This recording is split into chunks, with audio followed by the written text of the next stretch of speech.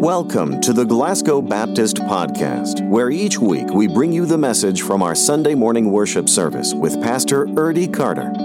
We want to help you apply biblical truth to your daily life.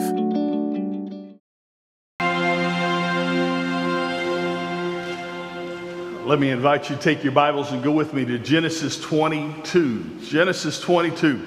We begin a new sermon series this week called Points of Passion. And what we're going to talk about for the next 5 weeks is just the things that we should be passionate about when it comes to our relationship with the church and our relationship with God. I don't know about you, but maybe you've done this before. If you've been on a vacation that was an interesting vacation, we set out several years ago on a vacation that I called the Clampetts Go to Jamaica. My parents were celebrating their 50th wedding anniversary and decided we'd all go to Jamaica together. And again, I called it the Clampetts Go to Jamaica on purpose. And so we got ready to go. We were gonna stay in a house, not stay on a resort.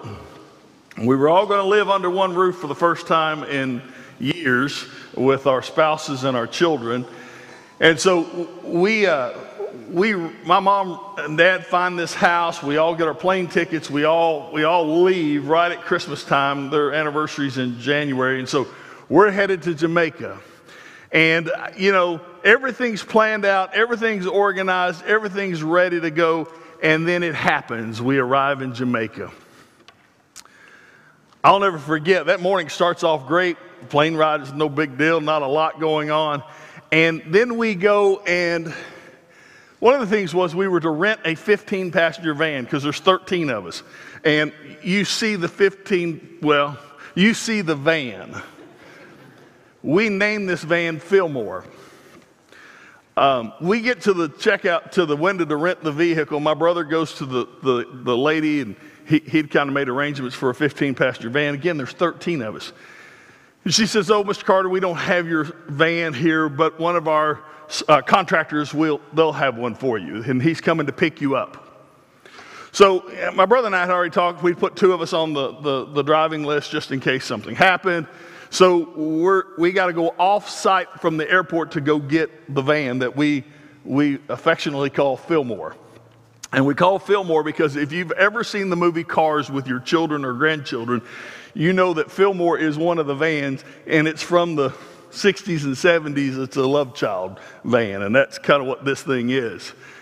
So I know there's a problem when the guy comes to pick us up, and he's just picking up my brother and I, to pick us up to go get the van. There's a problem because he goes, "Guys, get in the car." And I'm letting my brother get in the front seat because I've been around law enforcement enough. I'd rather sit in the back seat in case I have to do something. But what I'm not expecting is when I open the door, there's a machete laying in the back seat about yay long. And the guy goes, "Oh, I'll take that up here with me. You could leave it back here with me. I'd be all right with that." So we get there and we pull in and we're parked at this place to get the van. And there's only one van on the lot. It's Fillmore. I look at it and I know my brother's looking at it. And I said, is that the van? Yes. I believe it's been hit on all 4 corners or in every panel of this van at some point. So I get out, Lee gets out. It's a 5-speed, not a big deal. My dad has taught both his sons how to drive a 5-speed, no big deal, except we're driving on the opposite side of the road and sitting in the opposite seat. So fortunately, my brother had done that before. I was thankful that I wasn't going to learn on the fly at that moment. But then I start counting seats. 15-passenger van is what we were supposed to be getting. Best I can count is 12. I said, "Are you sure this is a 15-passenger? "Oh, yes, this is a 15-passenger. "Where do you get 15? "Oh, you could put one up here on the jump seat. One to sit right here." Okay, now remind you, there are 13 of us. We've come to Jamaica for a week. We all are carrying luggage. My brother and I walk around that van, I don't know, 5 times a piece, and I'm looking at Lee going, you want to go back and rent something else? He goes, but we're still in the same shape with luggage. We can get 2 cars, but we're still hung. Yeah, you're right. So we make this decision. Let's take it. We roll up into the airport parking lot, and that's where you see the picture there. And I walk in and get our family who's been patiently waiting on us, my parents not knowing where their 2 sons have disappeared with who and what. You know, they didn't even know he had a machete. And so I walk in and went, well, the adventure begins. Let's go. In the other picture, I have only there's 13 of us in that van, and I can only count, that's my sister-in-law takes the picture. There are 3 of us in front of her, and I still can't count the rest of us in that picture. We piled so much luggage in that van. My nephew sat in the back. I'm not sure we ever saw him until we unpacked 2 hours later down the road. Mind you that we all got up early, and the kids were hungry, and my mom said, they tell me there's a McDonald's close to where we're staying. Fillmore will not do more than 60 miles an hour empty. With 13 people in luggage, Fillmore barely gets over 45. Air conditioning maybe. My niece is sitting between my brother and I going, I hate this. I hate this. I asked her the other day, would you like to go on another trip, sit between your uncles? No, I want to stay home. And so it was a moment which we began a journey that I began to go, there's nothing about this that makes sense. We traveled 2 hours only to find in Jamaica there is no McDonald's. So our kids were like, what? The house that we rented was a great house, except the pictures online were taken 10 years earlier. The hot tub they spoke about was an old bathtub sitting out in the outside. That first day, kid you not, I can't speak about my whole family. There was no question in my mind the Clampetts had come to Jamaica. And I began to wonder, what are we doing? Nothing about this makes sense. This morning, I want to talk to you about worship. Because our responsibility, and one of the things that we're supposed to do as a believer, is to worship God. And there are moments in our life when we go worship. How can I worship? This does not make sense. It may not be as comical as being on a vacation with your entire family in a 13-passenger van or a 12-passenger van with 13 people. But we're supposed to worship when the bottom falls out of our life. We're supposed to worship when God says, this is what I want you to do. And yet you go, are you sure? Worship is what I'm supposed to do? This morning, I want you to understand that we're to worship even when it doesn't make sense to us, because God is greater than we are. God is bigger. God has got a plan. God's got a purpose. If we will just listen. This morning, I want us to look at Genesis 22. For some of you, it's a familiar passage. It's Abraham and Isaac. It's the passage in which we know the story that Abraham and Sarah had been praying for a son for a number of years, and it finally happened in their old age. And then once they have a son, he's old enough, God says, Abraham, this is what I want you to do. I want you to take that one and only son, the one I gave you from Sarah, and I want you to go to a mountain I'm about to show you, and I want you to sacrifice him there. What part of that makes sense? What part of that, as a parent, do you go, sure? I left to a Sunday school class this morning. The smartest thing Abraham did was not tell Sarah, but he takes his son. This morning I want us to see, in a moment that doesn't make sense, how we to worship. So if you have your Bibles in your Genesis 22, let's stand as we honor the reading of God's holy word.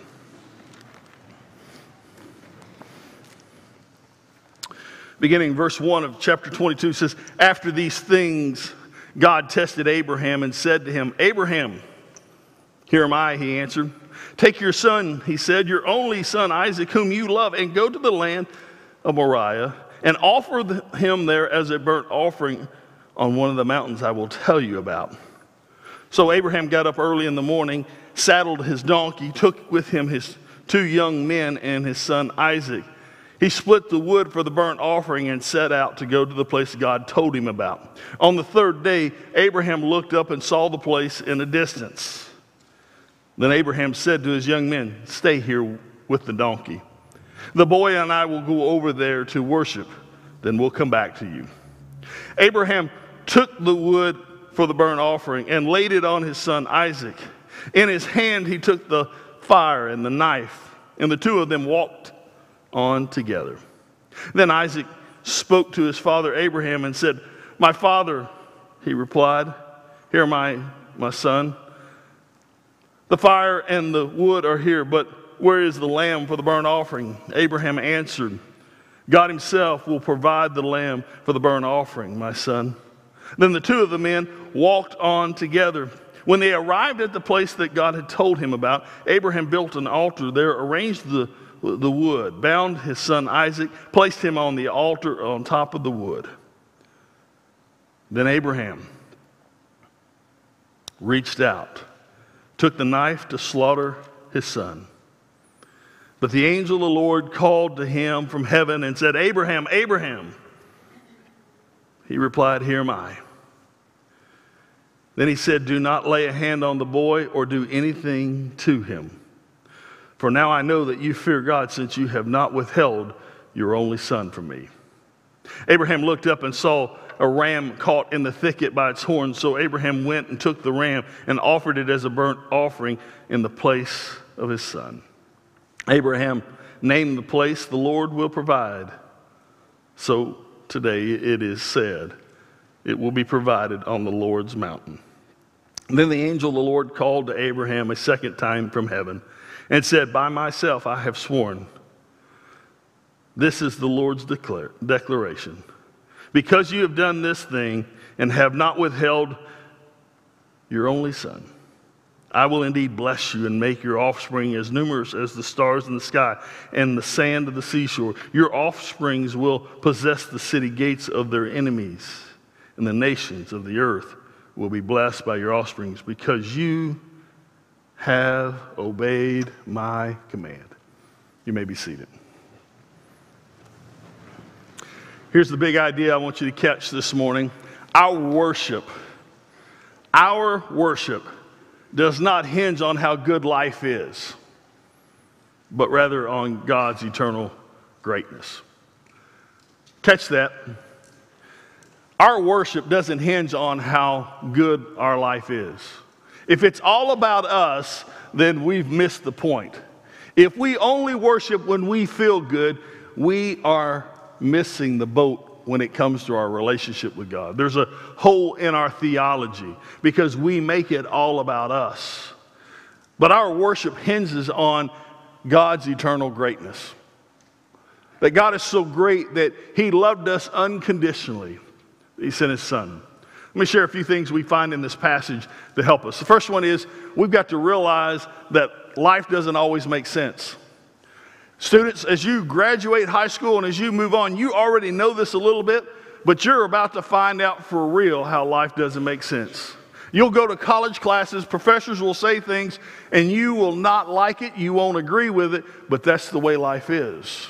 You'll grow up, get a job, and you may disagree with how they do something, but it doesn't have to make sense. Life doesn't make sense at times. Our job's not to question, but it is to move forward. So let me give you two things to help you when life doesn't make sense. First thing is simply this. You need to quiet yourself. You need to quiet yourself. There's no question that at this moment that Moses came to a place in his life and thought, wait a second, you've given me this son. We've prayed for this son. Why in the world would you tell me to go sacrifice him? I mean, Moses could have had a number of different conversations going on, but he didn't. He stopped and he listened. He quieted himself. He came to the point where he wasn't doing the talking. He let God do the talking. And so he came to that place and quieted himself. Look at Psalms 46:10. It says this, "Stop fighting and know that I am God, exalted among the nations, exalted on the earth." Sometimes we fight with ourselves, we argue with ourselves, we want to know why. But Abraham came to a place and he quieted himself. The second thing is we have to listen to the voice of God. Abraham listened. Abraham came to a place where he heard God.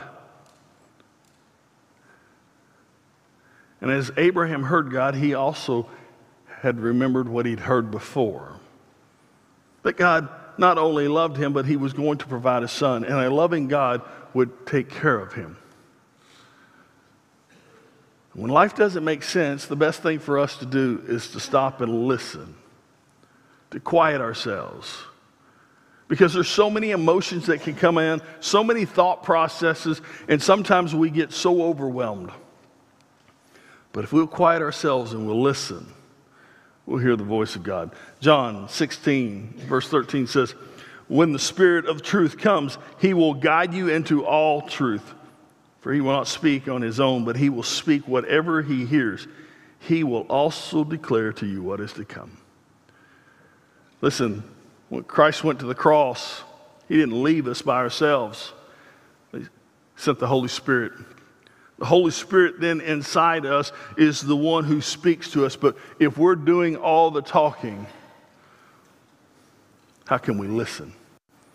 If we're constantly complaining or frustrated over why it doesn't make sense, how can we hear from the voice of God?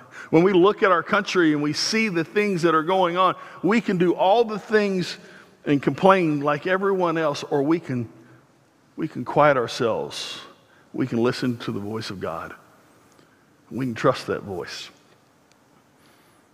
Second thing I want you to catch from this text is to respond to God's promises and not to the unknown.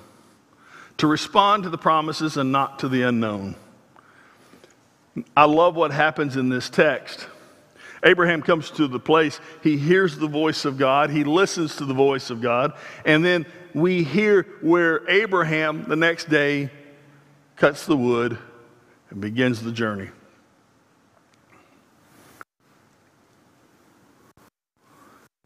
Sometimes the hard thing for us to do is to respond without asking questions. I'm certain there were questions. I'm certain there were lots of things. And I laugh. Scripture doesn't say this to us, but I laugh that Abraham doesn't tell Sarah. Because I can imagine what that looks like. Men, we understand that. I call my parents and my mama tell me everything going on and tells me how my grandmother's doing or how she's doing or my dad's doing. And I'll get off the phone. Pam would go, "You talk to your parents?" "Yeah." "How are they?" "Fine." "Fine." "Would she say anything?" "Nah." And then my wife will talk to my mother some days later. "Well, you didn't tell me all that." "Well, you didn't ask all those questions.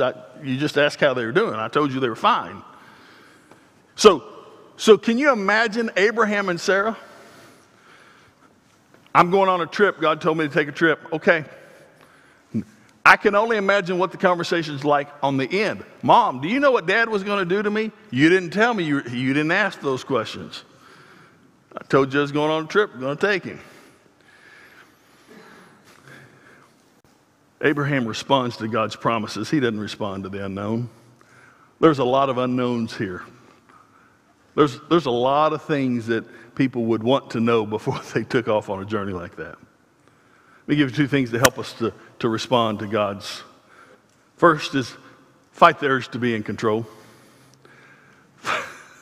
I just noticed somebody go, "Oh." Fight the urge to be in control. I'm not going to ask you to raise your hand, but there are lots of us in this room who like to be in control. we dislike it when we don't have some control. Another trip of ours in our early days of marriage, we went on a family vacation with Pam's family to Gatlinburg. Didn't have to rent a car, didn't have to do anything, except all along on the trip, Pam's mom and she has decided we'd all ride together, which means Pam's parents will drive and we'll ride with them. And all along since she told me that, I said no. She says, yes, we'll ride with Mom and Dad. No. Yes, we're going to ride with Mom and Dad. No. I'm not going to Gatlinburg with your family without an escape route. I don't know that I said it quite like that we were early in our marriage. Maybe I did. They came, or we came. And her mom goes, I don't think we can ride together. There's too many things. Pam goes, okay, that'll be fine. And I said, praise the Lord, because I wasn't riding with them anyhow. Here's the truth. I wanted to be in control, that if I wanted to get up and leave, I could get up and leave. We like that control, don't we? We like those things. So sometimes when God says, this is what I want you to do, and he doesn't fill in the blanks, that's a problem, because we like to be in control. But when God calls, we have to trust God and fight the urge to be in control, because who is supposed to be in control of our life, us or God? Thank you for catching that, because if you didn't, we'd have to stop here for a minute. God's got to be in control. God's got to be the one who leads us. Proverbs 3:5, it says this, trust in the Lord with half your heart? No, with all your heart. And do not rely on your own understanding. In all your ways acknowledge him, and he will make your path straight. Trust God with all your heart. All your heart. Meaning if he's in it, if he's leading you, he'll provide. All you have to do is fight the urge to be in control. Second thing is, fix your eyes on being obedient. Fix your eyes on being obedient. One of the things that will help us fight the urge to be in control is we look and we work at being obedient. Focus on that part. Because here's the thing. I think everyone in this room would agree with me, if you have a faith in God, that you believe that God is greater, has more wisdom, has more knowledge, has better understanding of what lies ahead. It's just the unknown we don't like. It'd be better if he'd tell us, we think. But the truth of the matter is, if you were Moses leading the people out of slavery, if God said, this is what's going to happen over the next 40 years, how many sign up for that trip? That's not a Trailblazers trip you want to be on. That's one of those things you go, nope, I'll catch the next one. So God gives us enough, but he also provides. So we have to fix our eyes on that obedience. Fix our eyes on that moment in which we understand he's in control. We just have to be obedient. John 14 tells us this. Jesus says, if you love me, you'll keep my commandments. If you love me, you'll do what I tell you. If you love me, you'll obey. If you'll love me, you'll fix your eyes on me. Fix your eyes on me. The third thing, when we want to worship when life doesn't make sense, we remember God always provides. God always provides. Now here's the thing. God doesn't always provide the way we want God to provide. Because in our mind, we have it worked out how we think God ought to work. This is how it should look. This is what it should do. But God's ways are better. God will provide if we'll just trust him. I love this text. There's a conversation that some people have when Moses tells the guys, me and the son will be back. Me and Isaac will be back. Does that mean he knows what's happening? I don't think he does. But I think he knows God's going to provide. Because I think if he knows what's going to happen, that there's going to be a ram caught in the thicket, that's going to take place, why does he go through all the trouble to put his son on the altar? To tie him on, to do what he has to do, and then he rears back the knife like he's ready to do what God has commanded him. Scholars think, well, maybe he thought he'd raise him from the dead. Who knows what he thought? One thing I think's for sure is he knows God's going to provide. Why? Because God always has provided. When the world says you can't get pregnant, God says, yes, you can. Abraham realized God provides. Do you realize God provides? Some of you have been through some difficult days. You've been through some trying times. Times that you would not dare go back through. But you've seen God's hand. And sometimes it's not the way you would like for it to be, but you marvel at the way that God has provided and taken care of you. God always provides. Matthew tells us this, Matthew 6:30. If that's how God clothes the grass of the fields, which are here today and thrown into the furnace tomorrow, won't he do much more for you, you of little faith? Jesus has those words to the disciples and says, look how God takes care of and provides for the grass and the lilies of the field. If he does that for these things, what will he do for you?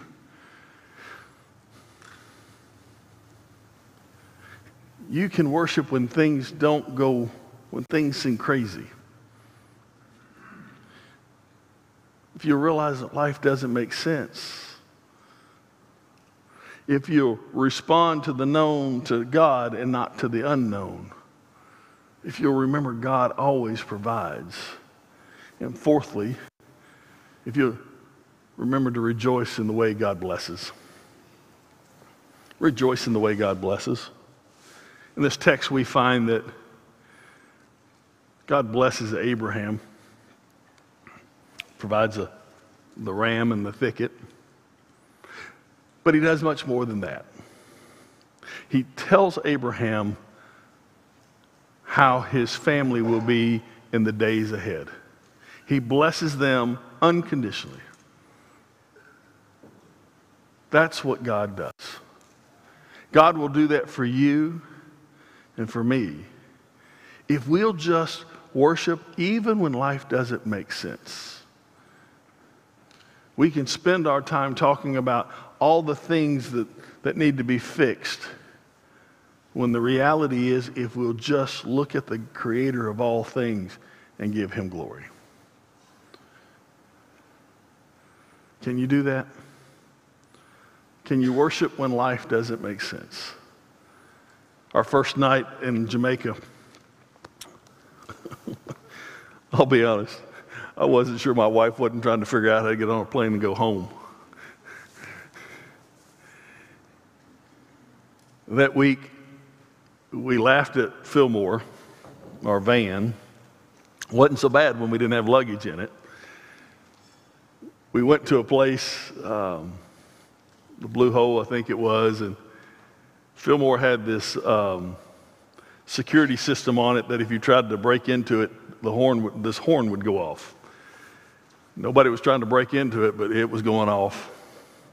Everybody in the place kept going, whose van is that? And they're all Americans.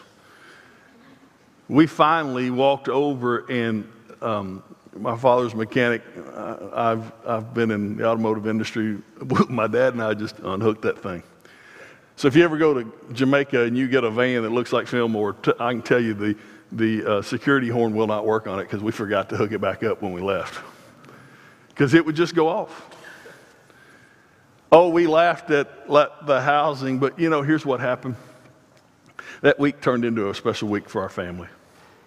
It might have started off in a what were we thinking kind of moment.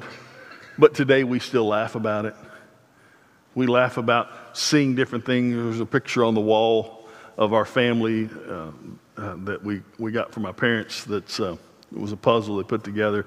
And it was the picture at that same spot where the horn was going off. We were riding dune buggies through the mud.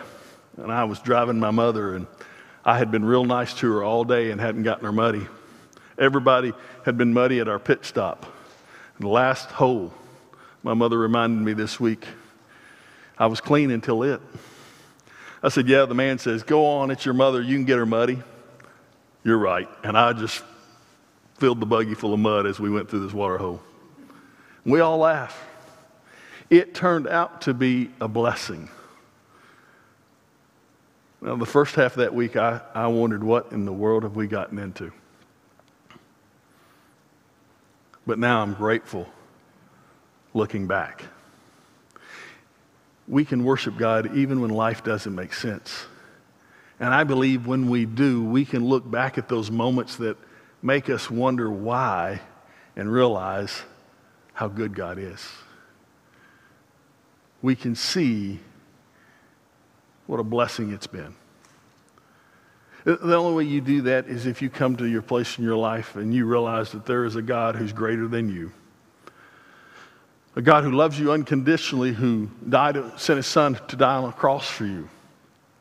It's only by giving him your whole heart, not half your heart, not 3/4. It's by acknowledging he's greater. He's worthy of praise. This morning, if you're here and you've never confessed Christ as your personal Lord and Savior, would today be the day? Maybe you're going through a lot in life, and maybe today you just need to stop and acknowledge there's one greater than you. Today we want to invite you to come to know Christ. It's not complicated. It's not a secret handshake. It's just by acknowledging that he is God and you're not.